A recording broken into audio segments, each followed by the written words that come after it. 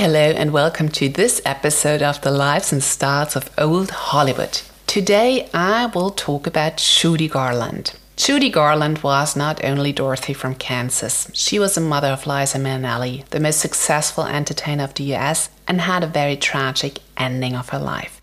She is a great reminder that life is short and that you should never let anybody tell you what to think about yourself. But let's start at the beginning. So, Frances Ethel Gumm, which is the birth name of Judy Garland, was born on June 10, 1922 in Grand Rapids, Minnesota. Her parents, Ethel and Frances, were active in vaudeville entertainment.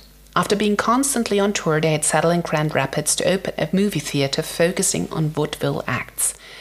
This is also where Frances and her two older sisters, Susie and Jimmy, made their stage debut at their parents' movie theater during a Christmas show singing Jingle Bells, and they would do so for several years.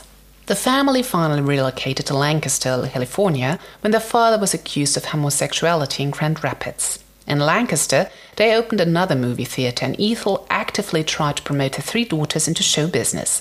And this was the start of the Gumm Sisters Act. In 1928, when Frances was 6 years old, the three sisters enrolled in the Macklin Kiddies dance troupe run by Ethel Macklin. The troupe had been supported by Max Sennett, and apart from Frances and her sisters, other notable attendees were Farley Granger, Virginia Gray, Ann Miller, Mickey Rooney, and Shirley Temple. So, with this troupe, the Gumm Sisters performed during the annual Christmas show and made their film debut with the company as well in a short. 4 other short movies followed in which they danced and sung. From that time onwards, until 1934, the three would perform as the Gumm Sisters in the vaudeville circuit. In 1934, they performed at the Chicago Oriental Theater with George Chessel, and Chessel is usually credited for changing the sisters' name from Gumm to Garland.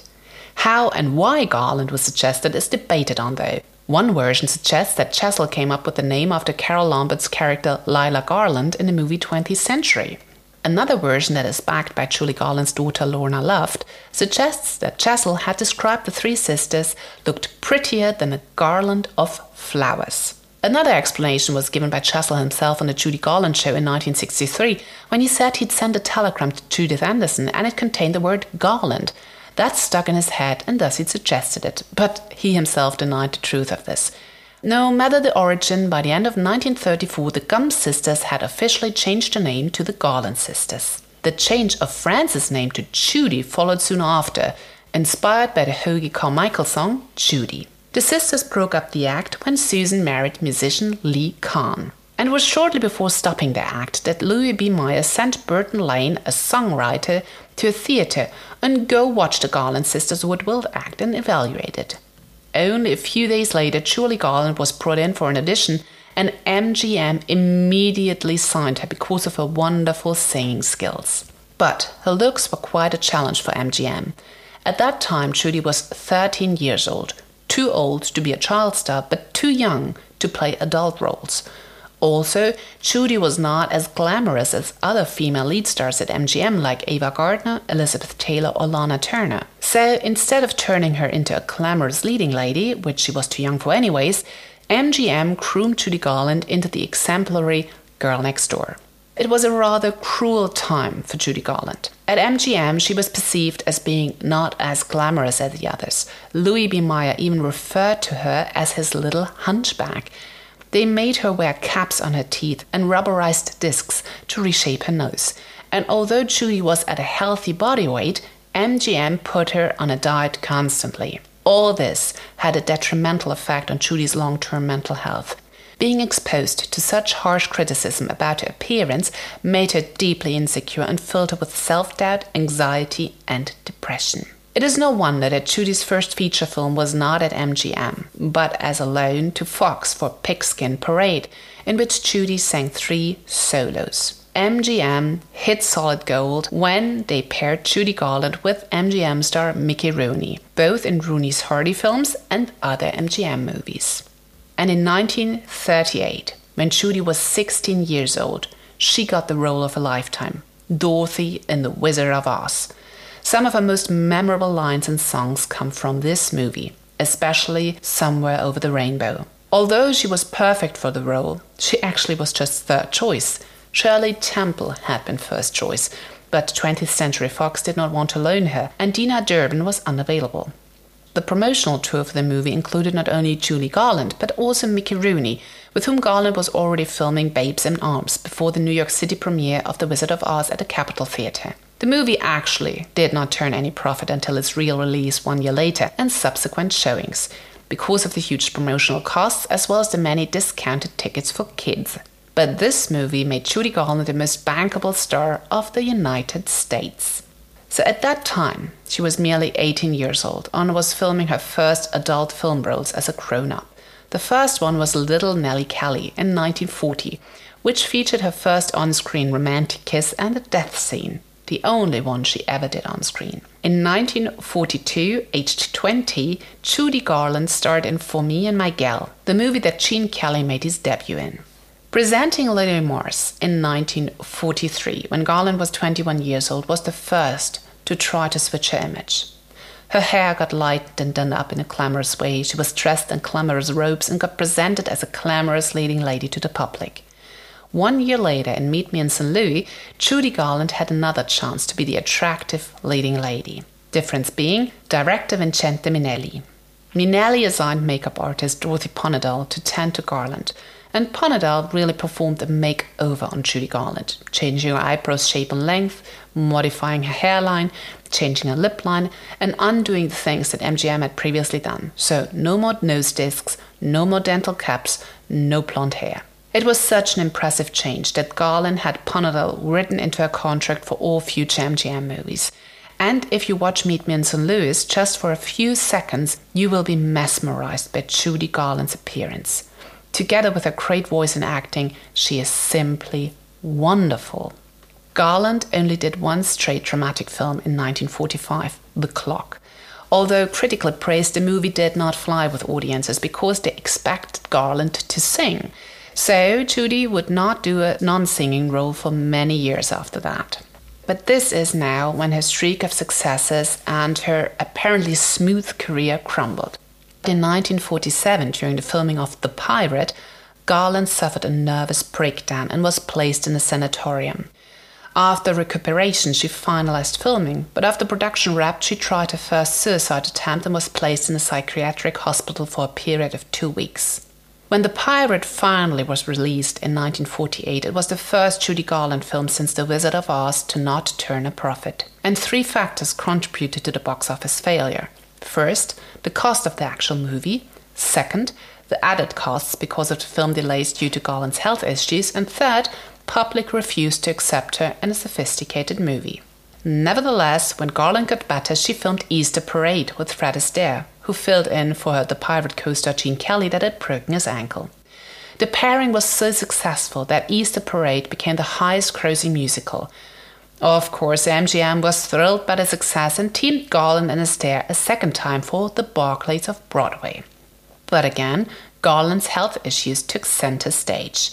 She combined barbiturates with morphine pills and had developed a serious alcohol problem by that time. When migraine headaches set in as well, Garland would arrive late on the set or miss several shooting days altogether. Her doctor advised her to cut back on work and rest more. MGM saw dollars only and suspended Garland on July 18, 1948 and filled her place with Ginger Rogers instead. Garland would come back and complete filming on Words and Music as well as in The Good Old Summertime. But when she was cast as Annie in Annie Got Your Gun in 1949, troubles followed. Director Busby Berkeley and Garland did not get along well. Berkeley did not appreciate Garland's lack of effort, attitude and enthusiasm. And when Garland failed to get Berkeley fired from the movie, she started to arrive late on set or not appear altogether. In May, she was finally fired from the movie and replaced by Betty Hutton. Once again, she was sent to a hospital to treat her addiction and establish a normal sleeping and eating rhythm. The success was only temporary, unfortunately. When she came back half a year later, ready to film Summer Stock with Gene Kelly, she went back on the pills to lose weight. The movie was a big hit with crowds, but failed to make a profit for MGM. Next, Judy Garland was cast opposite Fred Astaire for Royal Wedding when original leading lady June Allison became pregnant. But when Garland repeatedly failed to report on set for shooting, Her contract was suspended again on June 17, 1950. This dismissal sent her over the edge and she cut herself with a broken glass on the neck.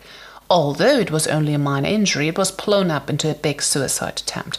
Garland's own words on this: "All I could see ahead was more confusion.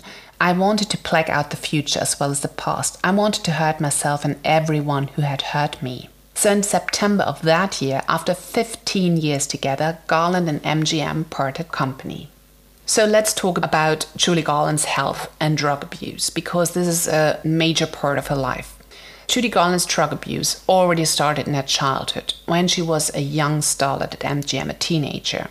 And she maintained throughout her career that Rooney, herself, and other young performers were prescribed amphetamines to stay awake and meet the demands of film production, and barbiturates at night to finally sleep. Whether this was true only for her or for all young performers is debatable. Rooney, as well as MGM, denied these allegations. But truth of the matter is, it was Judy Garland's reality. No matter who gave her the pills, she took them from an age as early as 14 years old. And the problem got even bigger during the filming of The Wizard of Oz. Again, there are different versions of what was going on behind the scenes. One version suggests that Garland was put on a diet by MGM that only consisted of cigarettes, chicken soup and coffee during filming to slim her down. Another version maintains that she was an anti-smoker at that time and did eat solid foods.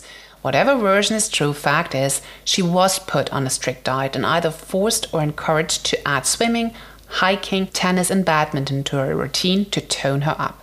So this pattern of disordered eating, drug abuse and sleeping problems was established early on and ruled her entire life. And adding to this, Judy Garland experienced sexual harassment by powerful Hollywood men as well as colleagues that must have added even more stress on this already fragile teenager, because at this time she was between 14 and 19 years old probably. According to her biographer, she was approached repeatedly for sex as a teen. Louis B. Mayer himself apparently groped her in his office, and her fellow actors on The Wizard of Oz would harass her by putting their hands under her dress. This is all happening whilst she was forced to not eat, whilst she was given pills, and while she was feeling inadequate and not beautiful enough. So this is a very dangerous mix of things happening to a teenage girl. Whatever follows now is no wonder. After a second suicide attempt and her dismissal from MGM, Garland got a little help from her friends. Bing Crosby, to be precise. Crosby at that time hosted a radio show, Kraft Music Hall, that was taped in front of a live audience, and he invited Judy to be on the show. Although nervous initially, Judy would appear in total 8 times on the Bing Crosby Chesterfield show and blossomed into a live performer. Her career as a performer and singer was reinvigorated, far away from MGM's dominant reach. Subsequently, Garland toured for 4 months to perform in sold-out venues in England, Scotland and Ireland in 1950. Judy said about this tour, "I suddenly knew that this was the beginning of a new life. Hollywood thought I was through. Then came the wonderful opportunity to appear at the London Palladium, where I can truthfully say Judy Garland was reborn." Her show was a tribute to vaudeville, and her sold-out shows in New York in 1951 exceeded all previous records. She was called one of the greatest personal triumphs in show business history, and she received a special Tony Award for her contribution to the revival of vaudeville. And she continued her stage work until the end of her life. But there is a Hollywood comeback. In 1954, A Star is Born went into production, and Garland would star opposite James Mason and would also produce the movie together with her husband through the production company Transcona Enterprises. Warner Brothers supplied finances, production, facilities and crew. In the beginning, Judy Garland was fully committed to the movie and its production, but familiar patterns would soon emerge, with Garland causing several costly delays. When the movie premiered, it was well received by audiences and critics, but Jack Warner was unhappy. He demanded additional cuts to be able to show the movie more often in a single day. All in all, 30 minutes of footage were cut. This extra investment, as well as the costly delays, made the movie lose money in the end. And this was quite the opposite of what Judy had envisioned from a production company, and that had been financial stability and independence. And this was the only time Transcona Enterprises would make a movie with Warner. Although Time labeled her performance in A Star is Born as just about the greatest one-woman show in modern movie history, Garland lost to Grace Kelly at the Academy Awards. After, she would only film a couple more movies. The last movie role she was cast for was Valley of the Dolls, but she faced some conflicts on set and was eventually dismissed from the movie. Instead, she focused more on television and live stage performances. In 1956, Garland would do a 4-week stint at the New Frontier Hotel on the Las Vegas Strip for $55,000 a week. This made her the highest paid entertainer to ever work in Las Vegas. The same year, she would return to Las Vegas to perform at the Palace Theatre, again to raving reviews. Her appearance at Carnegie Hall in 1961 was called by many the greatest night in show business history, and the album Judy at Carnegie Hall was certified gold and won 4 Grammy Awards. Judy Garland also started to appear on TV in 1955 for CBS's Ford Star Jubilee, the first full-scale color broadcast ever.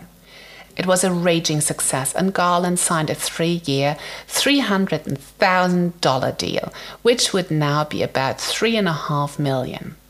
In 1962, Judy Garland made a new round of specials for CBS, and the first one was titled Judy Garland Show, with featured guests Frank Sinatra and Dean Martin. It was such a success that CBS made a $24 million offer for a weekly TV series to be called just like that. It was deemed the biggest talent deal in TV history.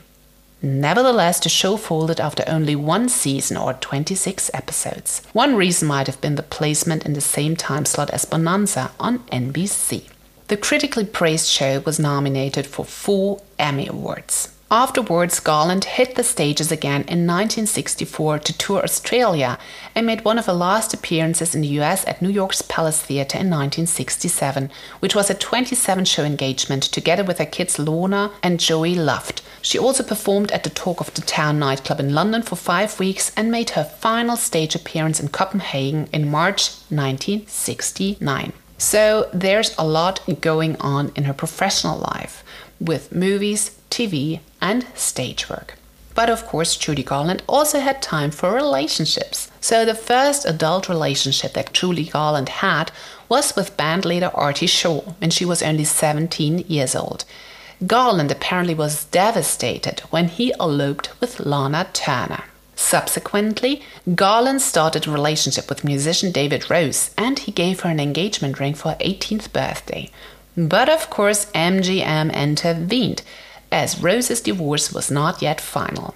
1 year later, though, they wed. Early in the marriage, Judy had an abortion on insistence of the studio executives. Judy and David had a trial separation after only 18 months of marriage and divorced 1 year later. Whilst Judy had to wait for Rose's divorce to go through and before she married him, she had an affair with songwriter Johnny Mercer. And during her trial separation from husband David Rose, Judy Garland had an affair with Tyrone Power that left her pregnant. She got an abortion and ended the affair. Another affair that Judy Garland had was with then-husband to Rita Hayworth, Orson Welles, in 1944. They ended the affair the following year and stayed on good terms afterwards. Then came husband number 2, Vincente Minnelli. Judy Garland met the director on the set of Have Yourself a Merry Little Christmas. They got married in 1945 and had a child, Liza Minnelli. But they divorced 6 years later in 1951, as Minnelli was having an affair with a man. 1 year later, Judy Garland got married a 3rd time, this time to Sidney Luft, the tour manager and producer of her raved-about first tour of Europe and New York. They had 2 kids together, Lorna and Joey. After 11 years of marriage and business relationship, Garland sued Luft for divorce on the grounds of mental cruelty. Judy Garland also conducted an affair with Glenn Ford in 1963 when she had her television show. He would attend the tapings of the show and would give Garland some stability during this time in her life. But apparently, when he realized that Garland wanted to marry him, he ended the relationship. Ford was a serial womanizer and did not want to settle down. So in comes husband number 4, Mark Herron. He was a tour promoter, and Garland married him as soon as the divorce from Luft came through. The marriage lasted only for 5 months though. Garland testified that Heron had beaten her. And on top of that, he was gay. Before and after the divorce from Garland, he was in a committed relationship with a man, fellow actor Henry Brandon. And when the divorce from husband number 4 went through, Judy Garland wed nightclub manager Mickey Deans in London. Apparently, she met him when he delivered stimulants to her. He might have enhanced Judy Garland's drug use, as a colleague remembered. He gave in to her and he fed her all the things she wanted. You could say that Judy Garland was one of the most successful entertainers and show people in the world. But much of Judy Garland's wealth had been mismanaged for decades by those that she had entrusted with it. First, it was husband Sidney Luft, and then her agents Freddie Field and David Beelman. Mismanagement and also embezzlement resulted in Judy Garland owing about $5 million in back taxes in 1966, when adjusted for inflation. Everything she earned from that point onwards went directly to the IRS. And Judy Garland died with an estate of only $40,000, which today would be about $300,000. Many of her bequests in her will could not be fulfilled because of the missing money. Her daughter Liza Minnelli actually would work to pay off her mother's debts. So, in addition to Judy Garland's problems with drug use, it was also that in 1959 she was diagnosed with acute hepatitis and told to only have 5 years or less to live and might not be able to continue singing. She did recover though and continued doing live shows, television engagements and movies with the frantic pace that she was accustomed to. But by early 1969 her health had deteriorated. As her obituary in the LA Times lists, hepatitis, exhaustion, kidney ailments, nervous breakdowns, near-fatal drug reactions, overweight, underweight and injuries suffered in falls had taken a toll on her. Combined with a rampant drug use and anxiety, one can only imagine that her last shows must have been a challenge. Some nights were probably really good, others probably really bad, with her arriving late, slurring her speech and being booed off the stage. Judy Garland died in the fall of 1969 from an accidental barbiturate overdose at the age of 47. The coroner would state that the overdose was not intentionally ingested in large amounts, but had rather built up in her system over a longer time.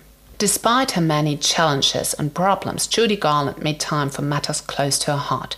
She was an active Democrat, was a member of the Hollywood Democratic Committee, and supported various causes. She also donated money to the Democratic presidential campaigns of Roosevelt, Stevenson, the Kennedys, and Wallace. She was also part of the committee for the First Amendment and took part in the March on Washington for Jobs and Freedom. When it comes to the importance of Judy Garland, she is important. She is a cultural icon and important on many, many levels. She was seen as a triple threat because she was equally gifted in singing, acting, and dancing. She was also a triple threat in that she could effortlessly switch between comedy, musical, and drama. She had an adult contralto voice from when she was a teen that was so heavy with urgency and immediacy that everyone was captivated. She was one of the greatest talents of Hollywood and one of the greatest stage performers of our age. Some miscellaneous facts. Judy Garland was a very close friend of John F. Kennedy and his wife Jackie. She would often vacation in Hyannisport, Massachusetts, their summer home. The house she stayed in is officially named Judy Garland House, and apparently Garland and Kennedy would have weekly phone calls, which she ended with singing some lines from Over the Rainbow. Another miscellaneous fact about Judy Garland: she is one of the big gay icons. She has a huge following in the gay community. It is debated whether it is because she was so camp or because she was facing so many adversities. But she had a huge following, and she herself said she didn't care. She would sing for those who enjoyed it. So she was open and she was a Democrat and she didn't care what people thought, believed or did in her time. So Judy Garland's story really touched me because she was such a gifted woman and she was beautiful. If you look at pictures at her, of course she's no Lana Turner, she's no Ava Gardner, but she had a particular beauty about her. And it's such a shame that Hollywood kind of destroyed her. So there are a lot of lessons from her life that I want to share with you. So first, don't let anybody else dictate your worth, no matter what other people say about you. About your body, about your skills, about your capabilities. If they compare you to somebody else, nobody is allowed to dictate your worth. You are the only one who can say what and who you are. Second, do what feels most aligned. According to many close friends, Judy Garland was never really keen on making movies, which I totally get from the horrible experiences that she must have had. She would have been much happier to dedicate her life to singing, recording, and performing, and that might have saved her life. She was caught in a very vicious circle and a toxic environment, and she had to live a life that was not hers fully. But you get to choose. Luckily, most of us are not teens when a career is forced upon us. Trust your gut. This is your one shot at life. So choose the one thing you really like and that you're really good at. And don't do something because it's just there and there's an opportunity to do it. Third, very obvious, don't do drugs. Don't numb yourself. If your body cannot handle the workload, lighten the load. Don't force your body to do more. It can't. Your body is your home, so please don't destroy it. It is your partner and this experience on earth. Drugs, not good. 4, you will never find love and approval through others. Judy Garland was always trying to get attention, affection, appreciation from others because she did not believe in her own worth and value. But nobody, really nobody, will ever be able to fill this hole in your soul but yourself. You need to love yourself. You need to find peace with yourself. Nobody else can take this task from you. You are responsible for the love to feel. Next lesson, have your finances in check. Judy Garland made more money than anybody else in her time, but she died practically penniless and homeless because of the mismanagement and embezzlement of those that she trusted. She destroyed her body and herself for nothing in the end.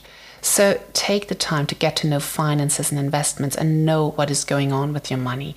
It can be fun, I promise you. If you want to have an independent life, this is crucial. You must be in charge of your finances. And the last lesson, but the most important one, life is short. In Judy Garland's case, it was kind of foreseeable with the hepatitis and the drug abuse, but nevertheless, it was a slow process in her case and an accidental overdose. She did not know that she would die. And you do not know when your time comes, so don't live as if death is only for others. Your life will also end at one point in time, so make sure to make use of the time that you have now. And there's one saying by Dwayne Dyer who said, "Don't die with your music still in you." So life is short, you are going to die, and you have wishes and desires, and you have skills, and you have plans and ambitions. Go on, do it. Not tomorrow, not next month. Go on doing it now and live your life to the fullest, because you are in charge of this script, of this movie of your life. I think this is a very important lesson. So I hope you learned something about Judy Garland, and quite frankly, I left out a lot of things. She had a short but very complicated, very full life with a lot of things happening at the same time. So I tried to figure out the red thread, and I hope I achieved that. So if there are any actors or actresses that you would like me to cover, just drop me an email to hello@katewestworth.com and I will make sure to accommodate your wishes. But apart from that, just look forward to the next episode that will air next Wednesday as always. So have a wonderful week. I really can't wait to talk to you next time. Bye.